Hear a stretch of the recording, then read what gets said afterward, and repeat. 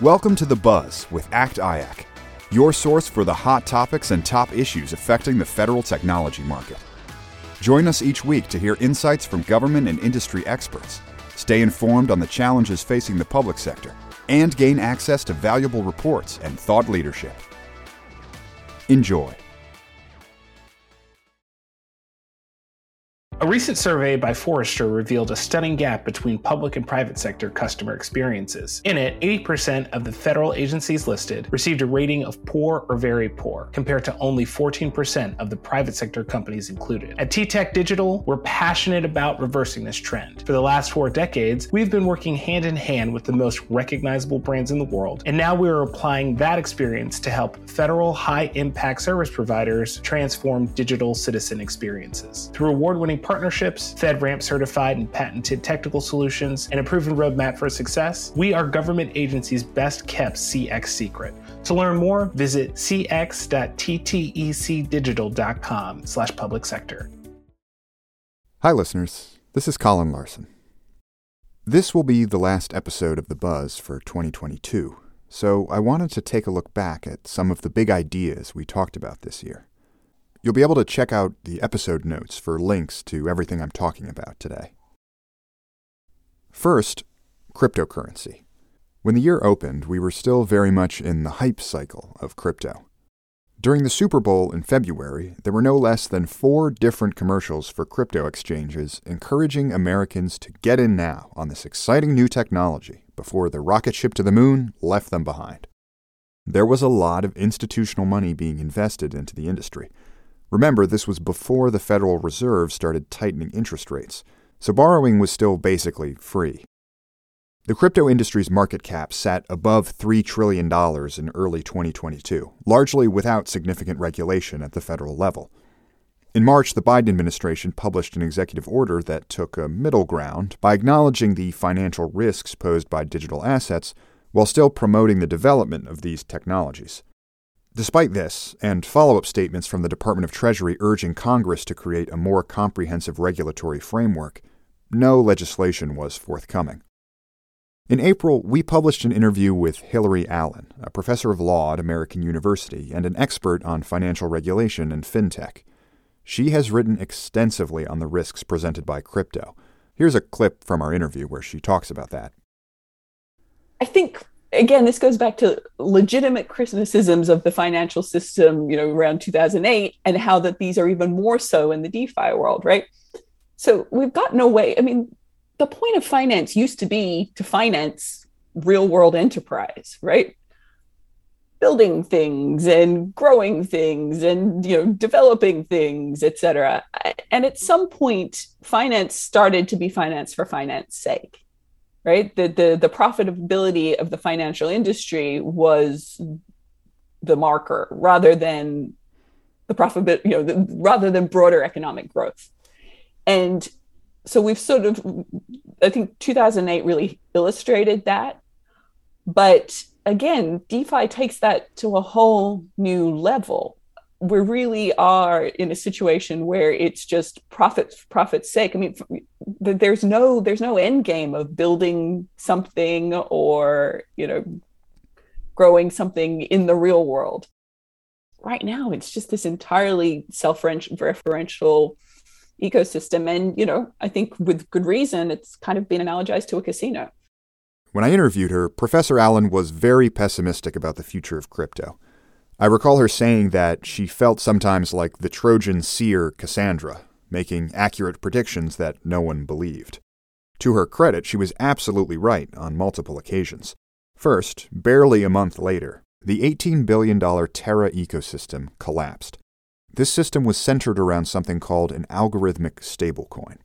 A stablecoin is an asset pegged to a set value, like $1. Most stablecoins maintain this value by holding an equivalent amount of real assets in reserve. Think of it like the gold standard. So, in theory, if you have $1 stablecoin, you could exchange that for $1 actual dollar, or another real asset also worth $1. Now, whether the organizations who issue these stablecoins are actually doing that is another matter. But an algorithmic stablecoin isn't backed by anything. Instead, the currency's peg is maintained through a series of automated financial transactions governed by smart contracts, which are essentially just pieces of code. The specifics are complicated, which is part of the problem. But the main idea is that if you were holding one US Terra, the ecosystem's stablecoin equivalent of the dollar, there was no real-world asset behind that. This allowed the Terra ecosystem to mint new money extremely quickly, since no one had to buy reserve assets using real dollars. The value of the US Terra was maintained by expanding and contracting the supply of the currency and by creating confidence that the automated algorithm that governed this process would hold in the event of unforeseen complications. The Terra developers did keep some assets in reserve to protect against failure, but these were largely other cryptocurrencies, like Bitcoin, so the risk was still there. In early May, a series of large withdrawals from the Terra ecosystem caused the crypto equivalent of a bank run. The peg to the US dollar dropped at first by a little, and then a lot, as token holders desperately tried to exchange their US Terra and get out. In the course of a week, the value of US Terra, which remember is supposed to be $1, dropped below 10 cents. It never recovered. The whole ecosystem, which included borrowing and lending protocols and a host of other tokens, imploded. Billions of dollars vanished, with no compensation available to investors. And then last month, we saw yet another stunning collapse of a major crypto player, FTX, which paid for one of those Super Bowl ads I mentioned. The head of FTX, Sam Bankman-Fried, was also in charge of a crypto-focused hedge fund named Alameda Research, which, many people have pointed out, is a pretty significant conflict of interest. Leaked documents published in early November showed that much of Alameda's reserve was held in the form of FTX's proprietary token, FTT, which is something they had minted out of thin air. It's not uncommon for crypto exchanges to create their own currency. This obviously gave the impression that much of Alameda, and by extension FTX's value, rested on shaky ground, causing another crypto bank run. FTX declared bankruptcy as its liquidity disappeared, making it unable to repay corporate debts. It later emerged that FTX had been lending customer deposits to Alameda to trade with, without customers' knowledge, which is very illegal. Sam Bankman-Fried was arrested on December 12th in the Bahamas and faces extradition to the United States for financial fraud. These catastrophes harken back to the early days of free banking in the U.S., pre-FDIC, when a dearth of federal regulation enabled risky lending and borrowing behavior that eventually culminated in the Great Depression. If something the scale of either the Terra or FTX collapse had occurred in traditional banking, it would have likely sent the U.S. economy into a tailspin. To have two major crashes in less than a year demonstrates how fragile the cryptocurrency economy is. Professor Allen has long held that these kinds of events are an inevitability in crypto. When we spoke, she was adamant that crypto should be kept walled off from the rest of the financial system for this very reason. And this year has only reinforced that view. She testified to that just last week in front of the Senate Banking Committee. I would like to make 3 points today. The first is that FTX's failure was not an isolated incident, but is symptomatic of many broader problems in the crypto industry. FTX is just the latest in a series of major crypto industry failures. Failures of centralized crypto intermediaries like Celsius, and failures of DeFi offerings like Terra Luna. These failures arose in large part because of a feature that is unique to the crypto industry. Crypto assets can be made up out of thin air. When assets can be made up out of thin air, that generates leverage that makes the whole system more vulnerable to booms and busts. When assets can be made up out of thin air, they can also be used to obscure financial realities, as was done with FTX's FTT tokens, which were used as collateral for the FTX customer assets loaned to Alameda. How can you have any reliable check on the valuation of an asset with no productive capacity behind it? The attestations and proofs of reserves offered by the crypto industry are poor substitutes for rigorous and independent audits. Such an environment is highly conducive to fraud.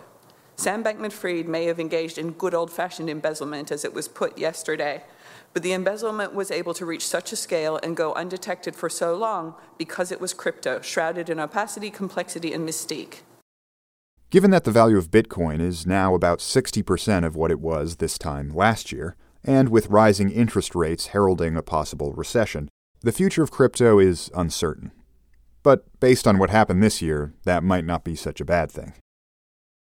Shifting gears, I wanted to call attention to the mini-series we produced in partnership with the Office of Financial Innovation and Transformation at the Bureau of the Fiscal Service. Very special thanks to our hosts for that series, Jezreel Lopez, Cindy Good, and Jacqueline French, and to the Director of the Office of Financial Innovation and Transformation, Bernadette Goodwin.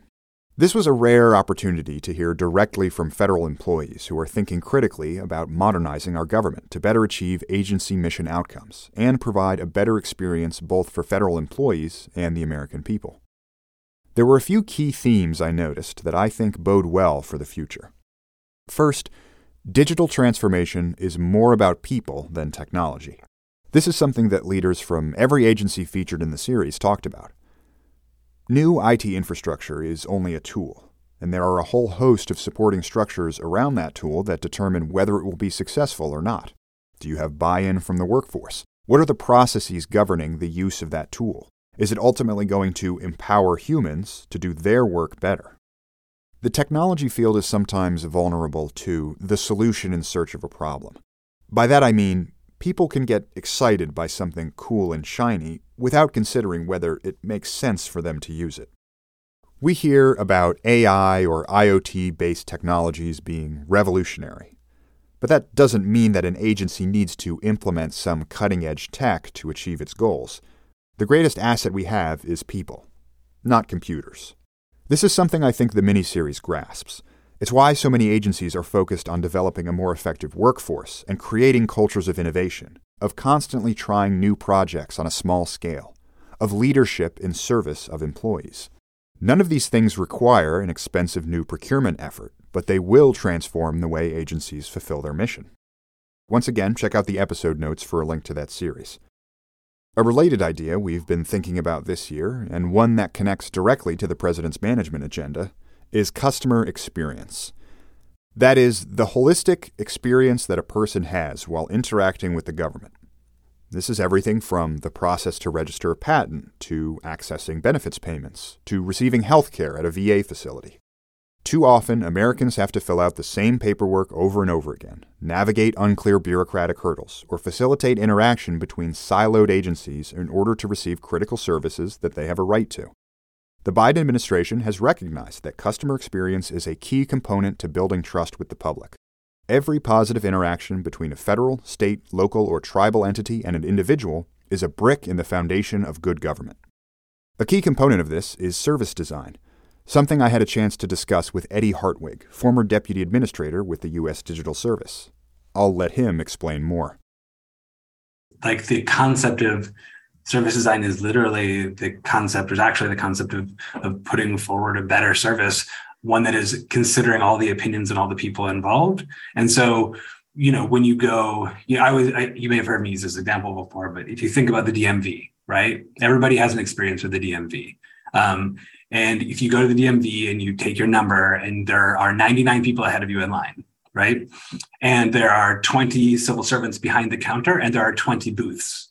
But only 2 civil servants are sitting in 2 of the booths, right? And you cannot help as a human being to think, what is going on here? Like, why can't those 18 people go to those 18 additional booths and we could get out of here, so much faster? And like, that is a very natural, reaction. And there's nothing wrong with that.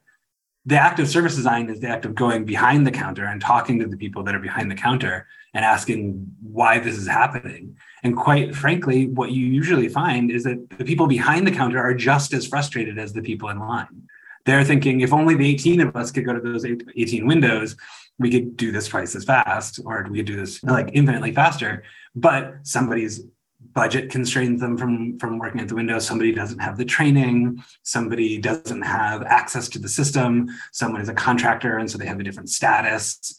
There's some bureaucratic rule that comes from an older law that says that only a certain number of people can do a thing. And quite frankly, you're missing a cable on one of the computers and the scanner doesn't work on another. And there are all of these reasons. And so when we go and we try to find out what it is that the service that we're trying to deliver, and not only what it is, but how are we going to deliver it so that everybody benefits. And when you can deliver value on both sides of the counter, right? That's really when you can start building institutional trust. One thing I'd like to note, which I heard discussed at our CX Summit this year during a panel on equitable and inclusive service, is that, unfortunately, government CX is not isolated from politics. There are limits to what good service design can accomplish in the face of policy that does not promote transparency, accessibility, and accountability. We have real historical and modern examples of policy that creates, even unknowingly and without malice, disparate impact, that confers unfair disadvantage to some Americans on the basis of class, race, gender, religion, age, or disability. Consider, for example, the COVID Paycheck Protection Program.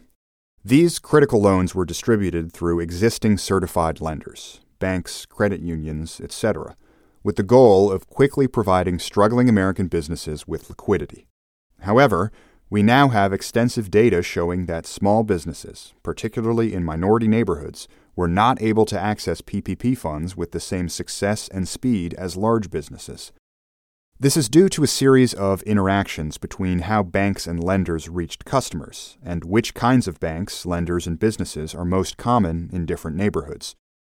Neighborhoods which unfortunately tend to be largely segregated in the United States.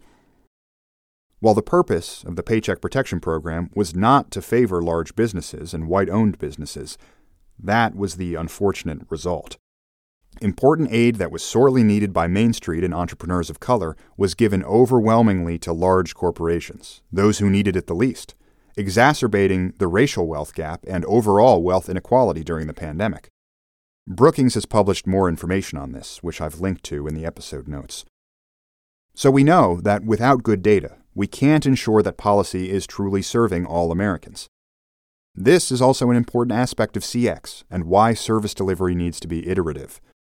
When we can evaluate the impact of a policy, agencies can show policymakers where the gaps are and how they can be addressed. This is also why a diverse workforce is important.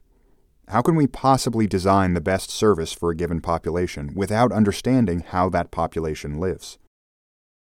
I'll end with some encouraging lessons in government service design from elsewhere in the world. Estonia. I had the opportunity to interview the Baltic nation's former CIO, Taavi Kotka, and an ambassador from the country's e-Estonia Briefing Center, Karmen Raal. They both refer to Estonia as a digital society, where the efficient provision of personalized services extends to both the public and private sectors. Every Estonian has a secure personal identifier that connects all their information across different database records in different national agencies. This means that when, say, the tax board needs information from the population registry, they can use the unique identifier to match records and request the correct data. So Estonians basically only have to provide information once, and after that there's a record of that piece of data somewhere in a government system linked to them that other agencies can access. This system also applies to medical, financial, and education records, so private companies can interact with only the information they need to provide services. This means no filling out tax forms every year, no new medical history forms when you switch doctors. The Estonian government has even started proactive benefits programs, where the government determines eligibility for you and automatically deposits your benefits into your bank account without you having to lift a finger or fill out any applications. Importantly, Estonians have control over their own data, so they can block access when they want and can also see who has viewed their information. The country hands out fines and even prison sentences for improper use and access of a citizen's personal protected information. So here's a clip from Karmen explaining how this got started, and then a clip from Taavi explaining why it makes so much sense for the country to pursue this. So maybe first thing to mention is to understand why digitalization of public sector services was so necessary for us is because if you look at our map, our country is very, very tiny, but our population is even tinier. So just 1.3 million people live in Estonia. So it means that especially if you go outside of Tallinn, our capital, or Tartu, the second biggest city, odds are that you're either going to end up in a forest somewhere or in a small town or village that's not so densely populated. So it's nearly impossible for us to provide equal access to public sector services in the analog form. Even though it's impossible, it's not really an excuse because everybody has to have equal access, right? So this is why we started looking towards digitalization as a way out already in the 90s. And the second thing was that, digital literacy skills, they're part of it. So if you have all those digital solutions, but people don't know how to use it, or they don't have good internet connection to access it, the purpose has been defeated, right? So what we started doing is we started tackling all those issues at once. You always have political debate over it, and sometimes it takes time, like, to convince. So it's not just like, oh, just engineers came together and like everybody was saluting. But yes, there was a point where politicians understood that like digitally well-designed service can get them votes. So taxes is something everybody is related, and like it goes back to 2004. If you can exchange your standing in the queue and like hassling with like filling those forms, like without like, and then suddenly the government says that, like, according to our understanding, and then we have pulled information from several private and public databases, and we think that you should pay this amount of money. And statistically, like around 98% of people declare their taxes digitally, and 95 of that 98 doesn't change anything on the declaration, which means that, you say that I have to pay that much, okay, I'll pay. So it becomes extremely efficient, and according to the OECD, Estonian tax system and the way how we collect taxes is the most efficient among all those OECD countries. So we spend the least money to collect one tax dollar. I highly recommend listening to both episodes. They tell a compelling story about how to create true citizen-centered services that are easy, transparent, and secure. So thanks so much for listening to The Buzz this year. We've got lots more planned for 2023, so be sure to subscribe wherever you get your podcasts. You can find all the information about ACT-IAC's events for next year at www.actiac.org. Happy holidays.